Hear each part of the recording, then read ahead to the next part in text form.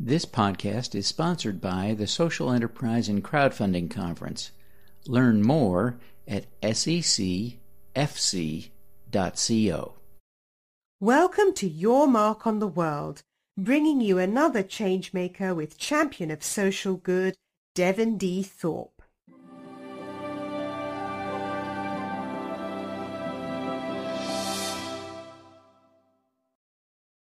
Hello, everyone. This is Devin Thorpe, a Forbes contributor covering social entrepreneurship and impact investing. And today we have a remarkable guest from UNICEF. We have Dr. Ronak Khan, who is the senior health specialist, and she's working on the elimination of maternal and neonatal tetanus, which is killing 58,000 children every year. Dr. Khan, thank you very much for joining us. Thank you very much for having me. First, we've got to start by understanding the nature of the disease. Dr. Khan, can you help us understand more about maternal and neonatal tetanus?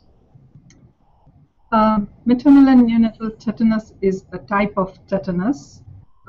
As you know, that tetanus is a disease which is caused by certain bacteria. But why we are interested in maternal and neonatal tetanus, because globally of all the tetanus, mothers and newborn babies are mostly affected by tetanus, especially in the low and the middle income countries.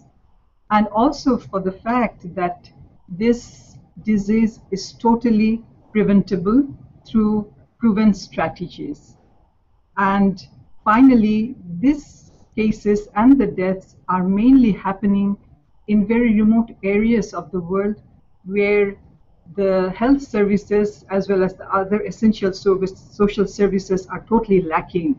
So in order to ensure the equity of health services to those populations, UNICEF is very much interested in having this program to eliminate maternal and neonatal tetanus.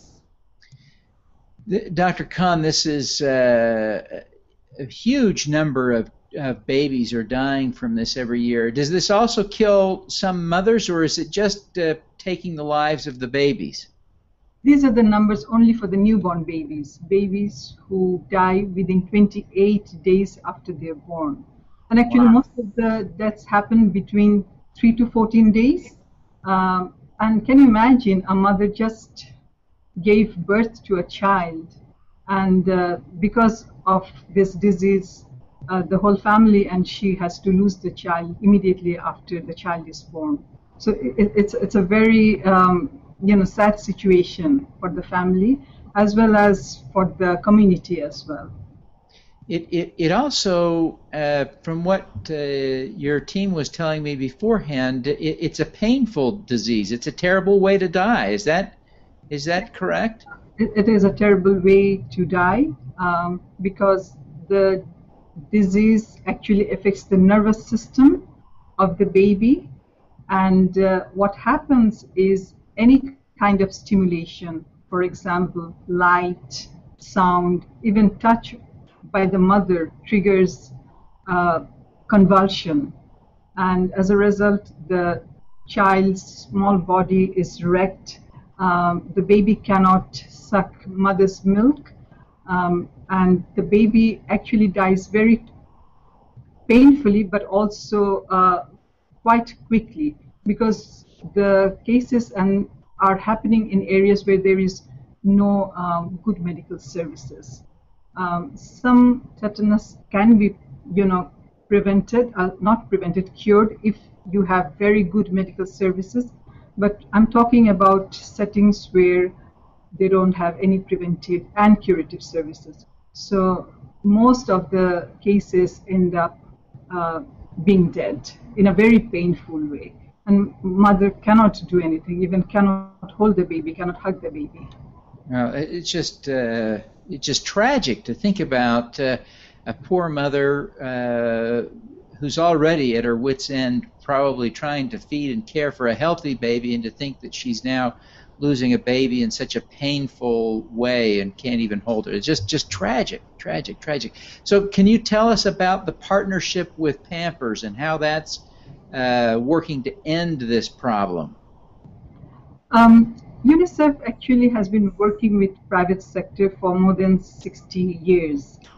We have had partnership in order to improve the lives of children around the world, and especially in the most vulnerable and remote areas.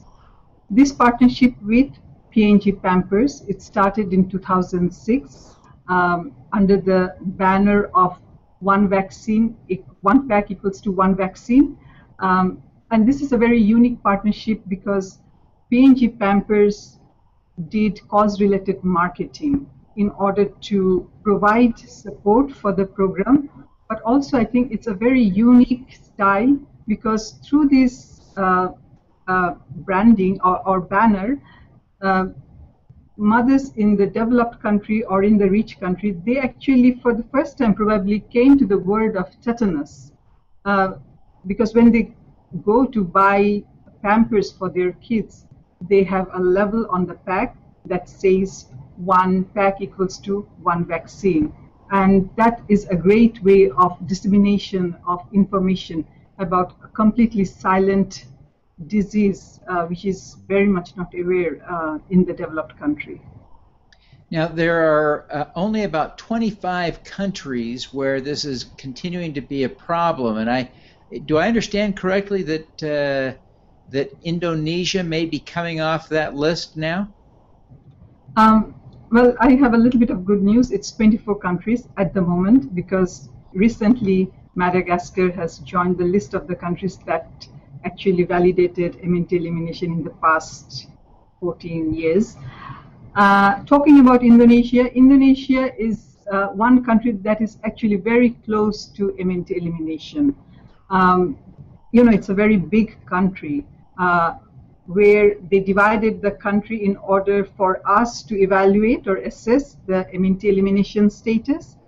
And so out of the total population, we're left with less than 3% of the population where this is still a problem.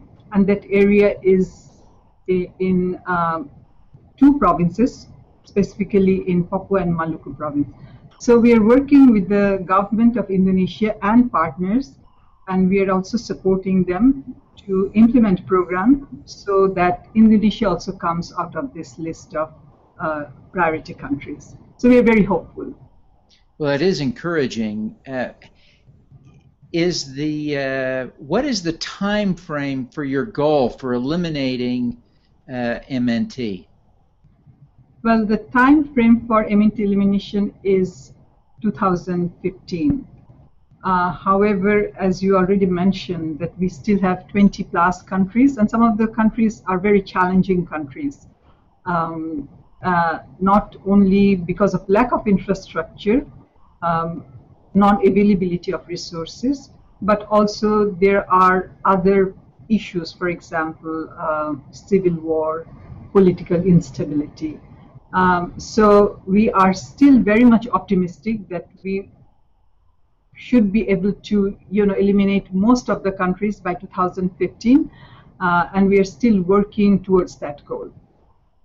Well, that is a very aggressive goal given the scale of the problem today. Can you give us a sense of the amount of financial resources, the amount of money? I hate to be so crass, but as we talk about this, how much money is Pampers putting up, and how much is the total budget? I must give thanks to Pampers for supporting this almost unknown disease. So far, we have received $50 million from Pampers since this partnership began in 2006. And I'm also very optimistic that Pampers will actually be with us as partner till we end this initiative through eliminating all the remaining countries.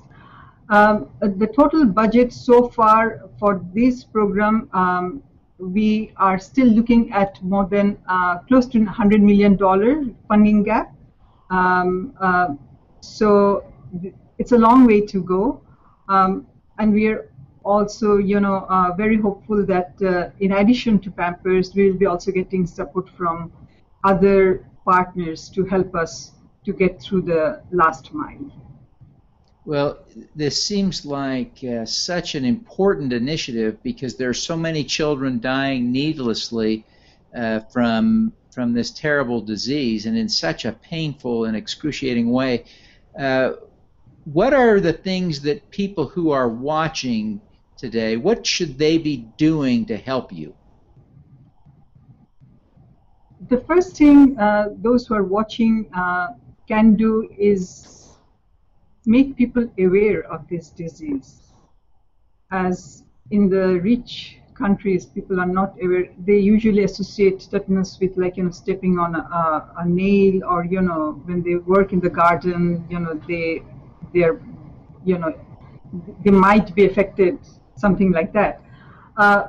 So first thing is raising the profile of the disease, know about it, but also if they can relate themselves, especially women and mothers, of a child who should be alive and thriving, even in a very poor setting, how they can help these mothers to make these children, live and also grow into full potential. So if also they can support through donation, as well as through advocacy, spread the about this program. Are you getting support from governments? I imagine the challenge here, in part, is that the places where there are the biggest problems are the poorest governments that have the fewest and least resources available to help solve the problem. So this is kind of a government scale problem, and yet the governments you need to involve are already underfunded. Where does the rest of this money need to come from? Well, I would say that the governments are actually very much involved in all these countries, because we are totally dependent on the government system in order to transport the vaccine from the capital to the remotest village. The health workers that are providing vaccine are mostly government workers, as well as the volunteers in the community. They come from local communities. So we actually don't have, like, a figure that how much the governments are putting into money, because it's part of their regular workforce. But in addition to that, I think we need to have bigger communities, including the civil societies, the bilateral donors, to step forward and make sure that the funding gaps that we have at the moment can be filled in order to support the rest of the government. And also, I would like to mention one thing, that once a country achieves elimination, it doesn't stop there, because tetanus is not an eradicable disease, because it stays in the soil.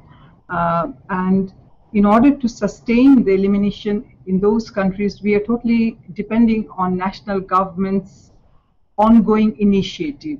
So for us also, we are working with the countries that have already achieved elimination, that how they can sustain elimination by strengthening their health system, by improving their clean delivery, and also immunization program. And is the immunization for this, is that a shot? Is it an oral med? How do you immunize mothers? And I presume you immunize the mothers and not the babies at birth, but tell us how that works. For tetanus, specifically the neonatal and maternal tetanus, we give vaccine to mothers and also women of childbearing age, which is between 15 to 49 years, before even they get pregnant. So these women, they are supposed to get at least 3 doses of tetanus shots, which gives them long-term protection, at least for 5 years, if not more. And so when they're pregnant, within that time period, not only they're protected, so mothers are protected from tetanus, but also any child born within that period, they're also protected, at least for the first 2 months of their life. And after that, these children, they need to get the regular immunization schedule in order to get protection not only against tetanus but also other vaccine preventable diseases. As you work to get mothers and women of childbearing age immunized, I presume that helps contribute to the effort to get the children to receive all of their routine immunizations as well, doesn't it? It does. I think one of the byproduct of the work that we do in the most remote areas of the world is the preparation of the community for vaccination program. It's not that a group of people, they just go to a village and then start giving vaccine. There is a lot of preparatory work that needs to take place before the actual work happens. So that involves everyone in the community, starting from the local influencers, the religious leaders, the local community members, as well as the decision makers in the families, for example, a mother-in-law or the husband of the family. So this has a long-term sustained impact on their behavior in order to be more accepting all the health services. And so for me, yes, giving vaccine is very important for them to be protected against tetanus, but more important is to make them aware of the consequences of not having any, not taking vaccine or doing some practices which may be harmful for them as well as for their children. So that kind of health education and preparation is very, very vital, and it has a long-term sustained impact. Now, I wonder if you can compare and contrast a little bit, and you may not be enough familiar with this to do it, but UNICEF has been involved for years in the fight against polio. And it's a similar problem in that the polio is really a problem only in the developing world now. I wonder if you can compare and contrast the effort to end polio that's been led by this global polio eradication initiative with Rotary and the CDC, UNICEF, and the World Health Organization and Gates Foundation. Compare that to what you are doing with the MNT elimination program.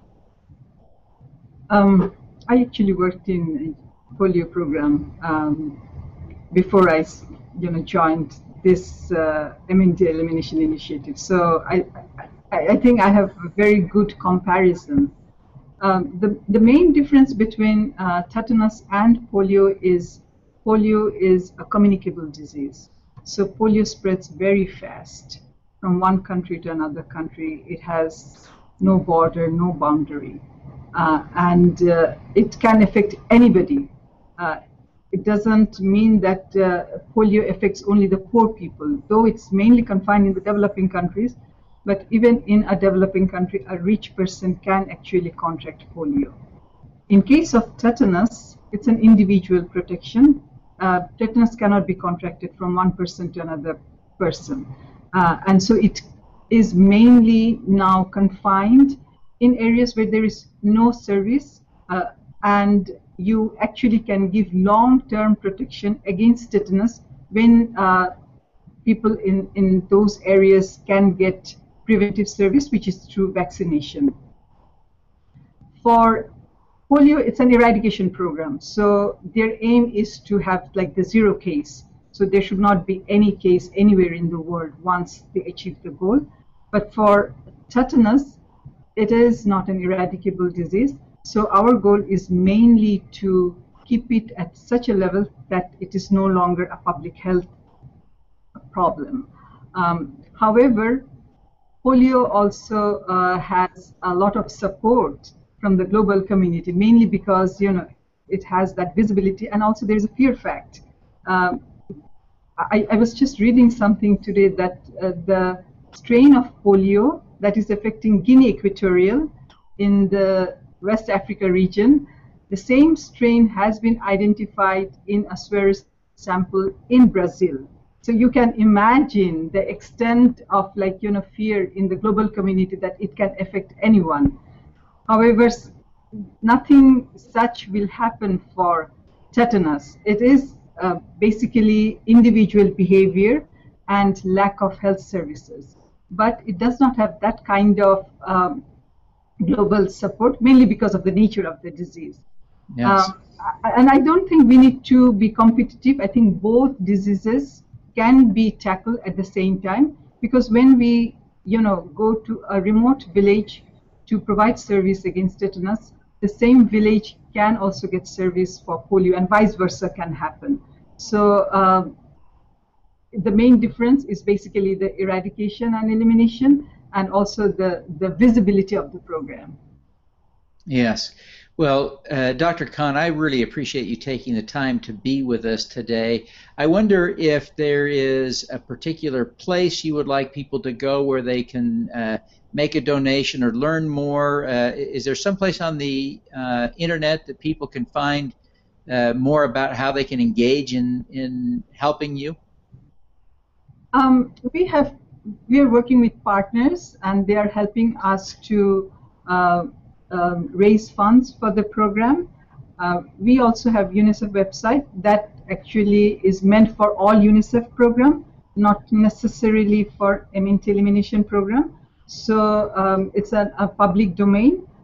Anyone can go to unicef.org, and then there are ways to donate. But also, I think it's also important also to appreciate and recognize the partners that are helping us to raise the visibility of a non-visible disease, and Procter & Gamble Pamper is actually one of the partners, and we have had partnership for more than 8 years. And as I said at the very beginning, that I am hopeful that they will be our partner, will hold our hand till we eliminate the disease. Well, fantastic. Dr. Khan, thank you very much for your time today. It's been a pleasure to have you, and I'm excited about the work you're doing and wish you every success. Thank you very much. All righty, let's do some good.